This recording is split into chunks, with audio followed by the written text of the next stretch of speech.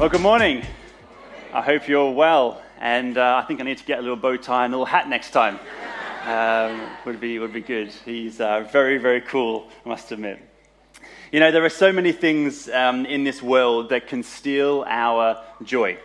I don't know about you, but I'm constantly being pulled in a way of want, in a way of comparison, whether it comes to things of TV and ads, social media, talking with friends, family. I'm constantly wanting the next upgrade, the next new thing. I don't know if you experience that as well, or if that's just me. But it is tough these days. Theodore Roosevelt actually said this. He said, comparison is the thief of joy. Have you heard that before? And today I want to share with you just a whole nother way in which we can obtain joy. And you know what? It may not be in the way that you think. You know, Winston Churchill actually said this. He said, we make a living by what we get, but we make a life by what we give. Let's have a think about that just for a few moments. You know, Sean's talked to us about next week being Commitment Sunday. And over the past month, we've been delving into our values. We've got 7 different values that really underpin the vision and the mission of our church, which is bringing people to Jesus, equipping them to be fully devoted followers of Christ. And I believe we are to display or these values describe us as fully devoted followers of Christ. And this is the things that are important to us. This is us. This week, it's all about generosity. So we're given to generosity, but it goes one step further in describing that, where it says we will lead the way with irrational generosity. And I believe today I want to help you to understand what it looks like to live a generous life. So let me ask you the question, do you consider yourself to be a generous person?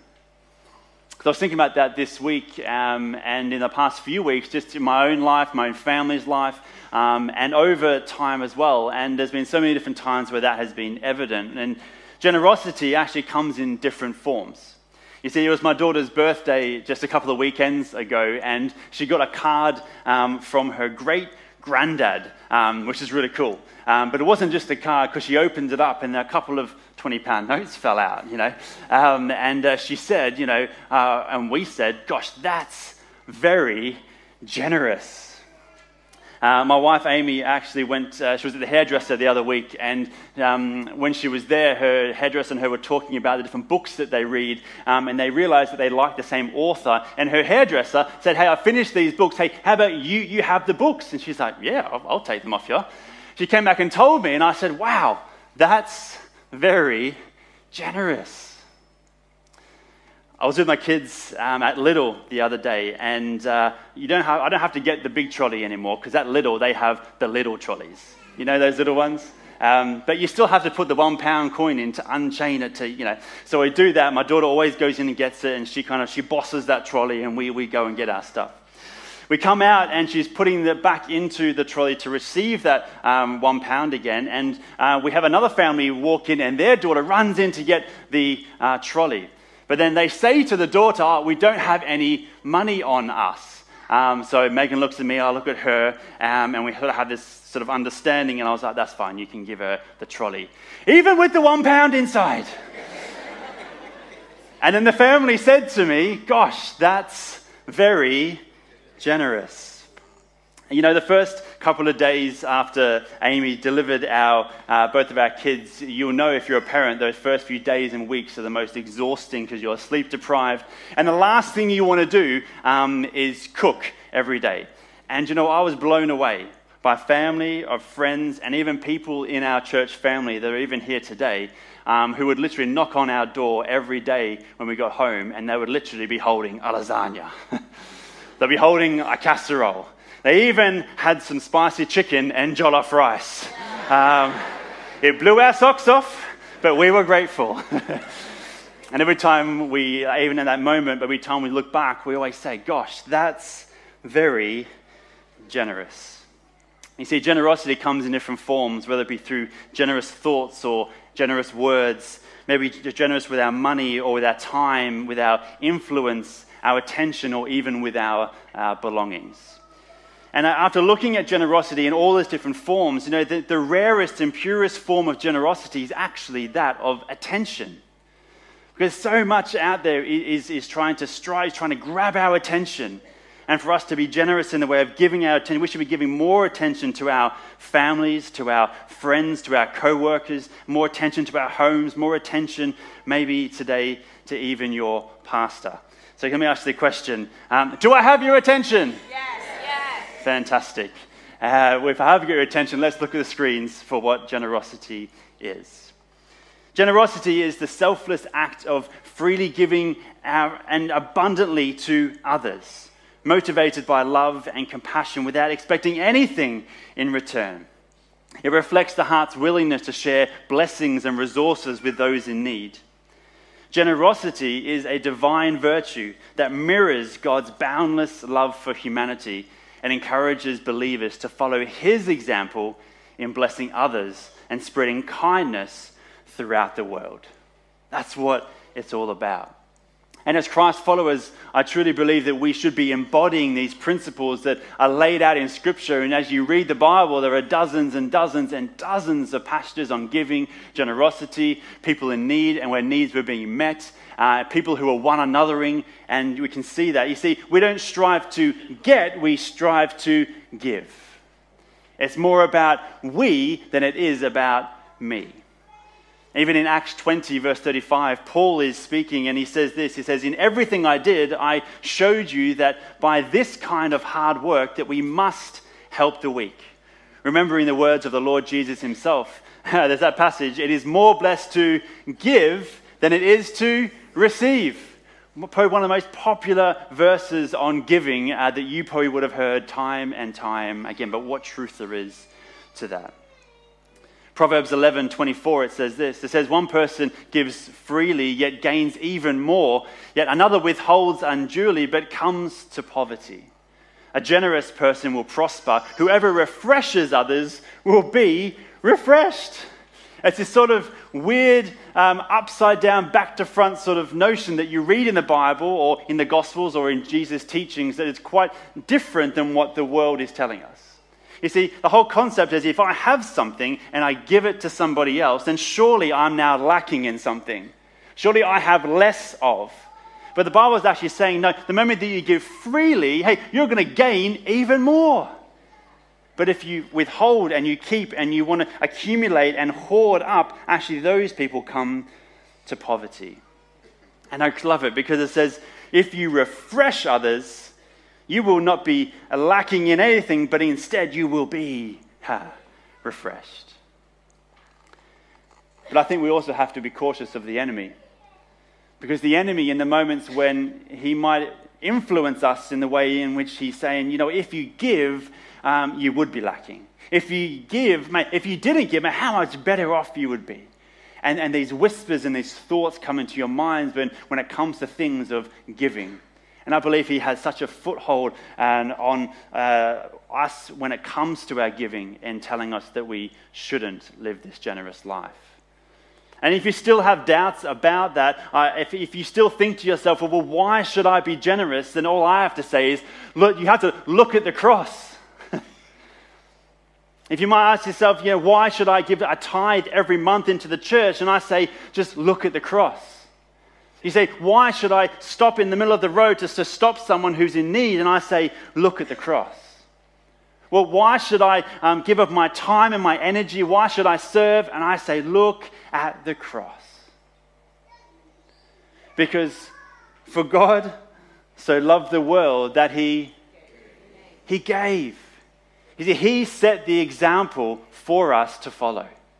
He first gave his one and only Son to die for you, to bring you back into relationship with the Father. He has given. So I believe we are to give. And when we do give, we sort of tap into this heart of God. The word also says when we live this generous life, when we generously give, it's an evidence of God's grace. It almost promotes these many expressions of our thanks to God. And you know what? That's where I want to live. That's where I want to live.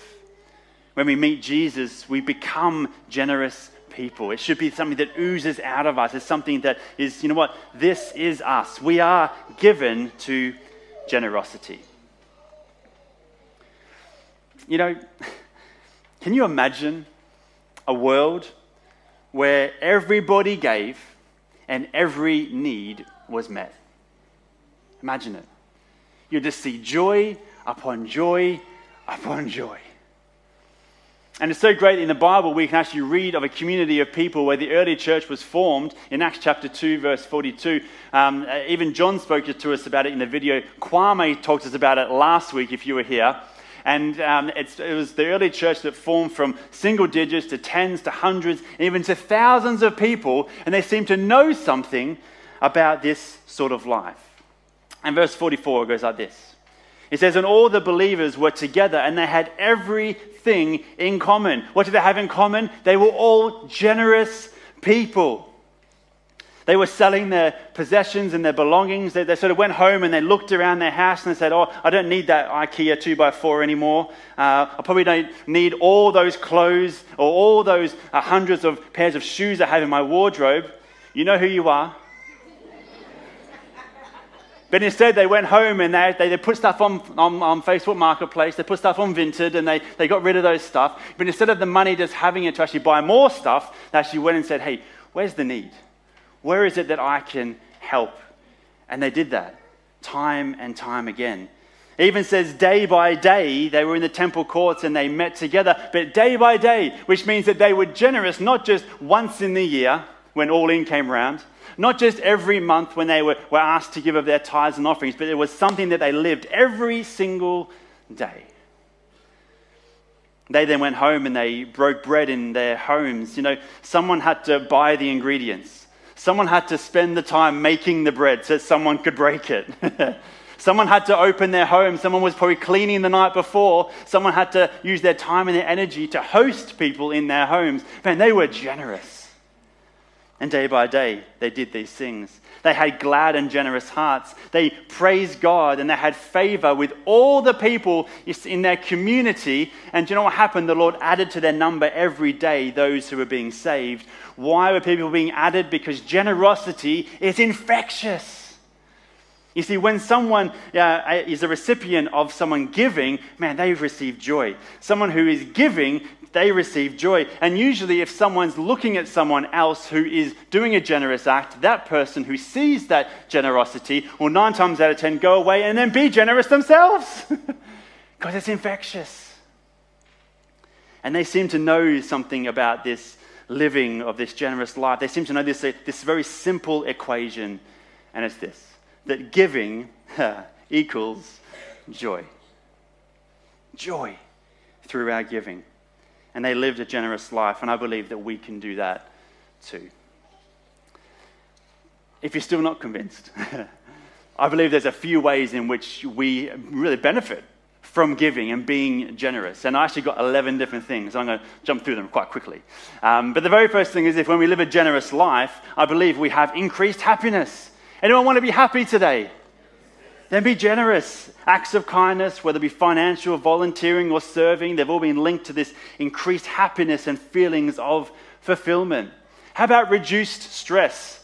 Man, I could have some stress-less days, I have to admit. So I need to be generous because it actually helps alleviate our stress. Improved mental health. They say if you actually practice generosity, it's linked to reduce the symptoms of even things like depression or anxiety, enhancing one's sense of self-worth and self-esteem. What about enhanced physical health? I want to tell you today, if you're going to give your time and your energy and you want to join the kids team, or you join the welcome team, or you go and join MK Can next week, you're going to be moving your body quite a lot. It's only going to help you, and that's what it looks like when we're generous with our time. How about strengthened relationships? Because when we're generous, we rub shoulders with like-minded people, with people who are in need, and that only is going to help and strengthen those relationships. How about increased empathy and compassion? Engaging in acts of generosity only enhances both of these things, where we get to understand the needs and the struggles of others. What about a greater sense of purpose? and meaning in life, knowing that we can make an impact on one another. How about a positive impact on society? We've seen stories already over this All In campaign. We're going to continue telling you more because we want to tell you what your giving is doing in our community and across the world. How about personal growth? If you're generous, it only encourages self-improvement, stepping out of our comfort zones, developing new skills, broadening our perspectives in the world. Or how about an inspiration for others? You know how generosity is infectious? And actually, if you are, then it inspires other people to also do the same thing. And I believe if you do all those 10 things, then you'll have a pretty good chance to live a longer life. Who wants to live a longer life? Then be generous today and continue doing that. You know, I think my son, Zach, is 9 years old, and I actually truly believe he's going to live a long life. I'm going to be quite biased at the moment, but I want to tell you that my son, and if you know my son, you'll know that he is one of the most caring, compassionate, and empathic 9-year-olds I think I ever know. And he is so generous in so many different ways. And there was a moment just recently that he was generous with the giving of a gift. And 2 weekends ago, like I mentioned, it was my daughter's birthday, Megan, and she turned 7. And about a month before, my son, Zach, he came up to me and he's like, Daddy, I know exactly what I want to buy Megan for her birthday. And I was like, oh, that's cool. I don't know where he got it from, whether it be TV or when we went into Smith's one day or whatever. He's like, no, I know exactly, it has to be this. He says, I have to buy her the Barbie plane. Here's the Barbie plane. It is pretty impressive. There's got Barbie pilot, the big reclining chairs. So Barbie, she flies business class, obviously. The overhead compartments come down, and there's storage, and like it's got the lot. Like it is. If I was a 7-year-old girl, I'll be pretty impressed. He was like, I have to get it for her, and I was like, okay, that's fine. Well, how much have you got sort of in your bank account? Because you're the one who's going to be buying it. I have to tell you, the Barbie plane, it was about £60 for this Barbie plane. So we had a look, and they've had a bank account for a little while now because it encourages them to save up while they do their chores every week, to save up for things that they would like to get outside of Christmases and birthdays and things. Really good habit. And he didn't quite have that much, but he was a little bit short of that. So I said, well, look, you might want to try and bump it up by doing some extra chores in the household, and we can see how we go. So he kind of goes away, and 5 minutes later he comes back and he says, Daddy, I've got 1, maybe 2 hours spare at the moment if I could do some chores and sort of bump that up a bit. And I was like, oh, I wasn't expecting that. So I was like, okay, we'll figure it out. He actually, by the end of it, he actually got enough money to buy it. And you know what? He emptied his entire bank account to buy the Barbie plane for Megan. Now, when it came in the post, he was so excited when it came, and we put it in the shed just to hide it away, and then we wrapped it, and then the days were going by, and he would be like, oh, I know what I got for your birthday, he was just so excited every day. And then finally the day came when it was her birthday. The morning came, he was like, here, have your cards, because it's cards first, and then have your present, this one. He had like the biggest present on the table as well. Have that. And then the moment came where she opened the gift. Here's the reaction. Followed by the next reaction, which came. And do you know what? She was so overjoyed with it. He was so overjoyed to give it. And Amy and I were sitting there so overjoyed just looking at it. Because that's what happens when you're generous. And you know what? It wasn't really probably about the gift, because the gift is a Barbie this year and it's going to be something else next year. But actually, I was blown away by the heart of the gesture, because the love he has for his sister in making her happy was what it was all about. And this is what would be remembered. Stuff we don't remember, but it's how it made us feel and the gesture of why we do it. And he was so excited. I'm so challenged by that, maybe my 9-year-old, to be like Zach. Maybe you are too. You know, just to kind of conclude us today, I just want to share with you a couple of points today just to really help us move into Commitment Sunday. And in 2 Corinthians 9 verse 6, Paul's actually speaking to the church, and he says this. He says, remember this. He says, whoever sows sparingly will also reap sparingly. Whoever sows generously will also reap generously. For each of you should give what you've decided in your heart to give, not reluctantly or under compulsion. There's literally shouldn't be pressured at all. For God loves what? A cheerful giver. And we've heard this so much, I know. And God is able to bless you abundantly, so that in all things, at all times, having all that you need, you will abound in every good work. And there's a few things I just want to highlight about this passage as we move into next week. The first thing is this. It's the principle of sowing. See, we want you to come to be intentional with your giving. You see, the passage says, whoever sows sparingly will also reap sparingly. I want to go one step further and say, you know what? If we don't sow, guess what? Nothing will grow. Maybe our financial and our material blessings, they're like these seeds that we sort of plant in God's kingdom. And you know, when it comes to sowing, a farmer, they know exactly when to plant. They know the planting dates. The farmer has a plan. He knows how to prepare the soil, remove the weeds, apply the fertilizer, and he gets all the seed he needs. He knows exactly how much to be generous throughout all of his land. And he knows that the sowing, the intentional part, is so important, which will determine what comes next. And I believe we have to give purpose to our finances so it really works in the way we want it to. Not willy-nilly or here or there or coming next week and go, what do I have? Oh, I just got this in my pocket. But actually going and thinking and praying this week about what you feel that God would have you give this all-in season. But be intentional about it. The second thing is the nature of harvest. And this is really about being expectant. You see, our harvest is determined by the nature of our sowing. If I sow a little, I'll get a little. But if I sow a lot, then a lot will come back. And we need to believe that God is going to do something amazing with this giving. Then he's continuing going to work and impact and change lives. And I believe that God would help us do that, and God would bless us also abundantly. Number 3, I believe that the heart of a cheerful giving, we need to be delighted. We want you to come not feeling like, oh gosh, I have to give. No, I want you to come saying, hey, I get to give today. And how amazing that's going to be. We want you to feel joy, because I believe there is joy in giving. There is joy in living a generous life. So we need to go away and be a cheerful giver, because it reflects a heart aligned with him.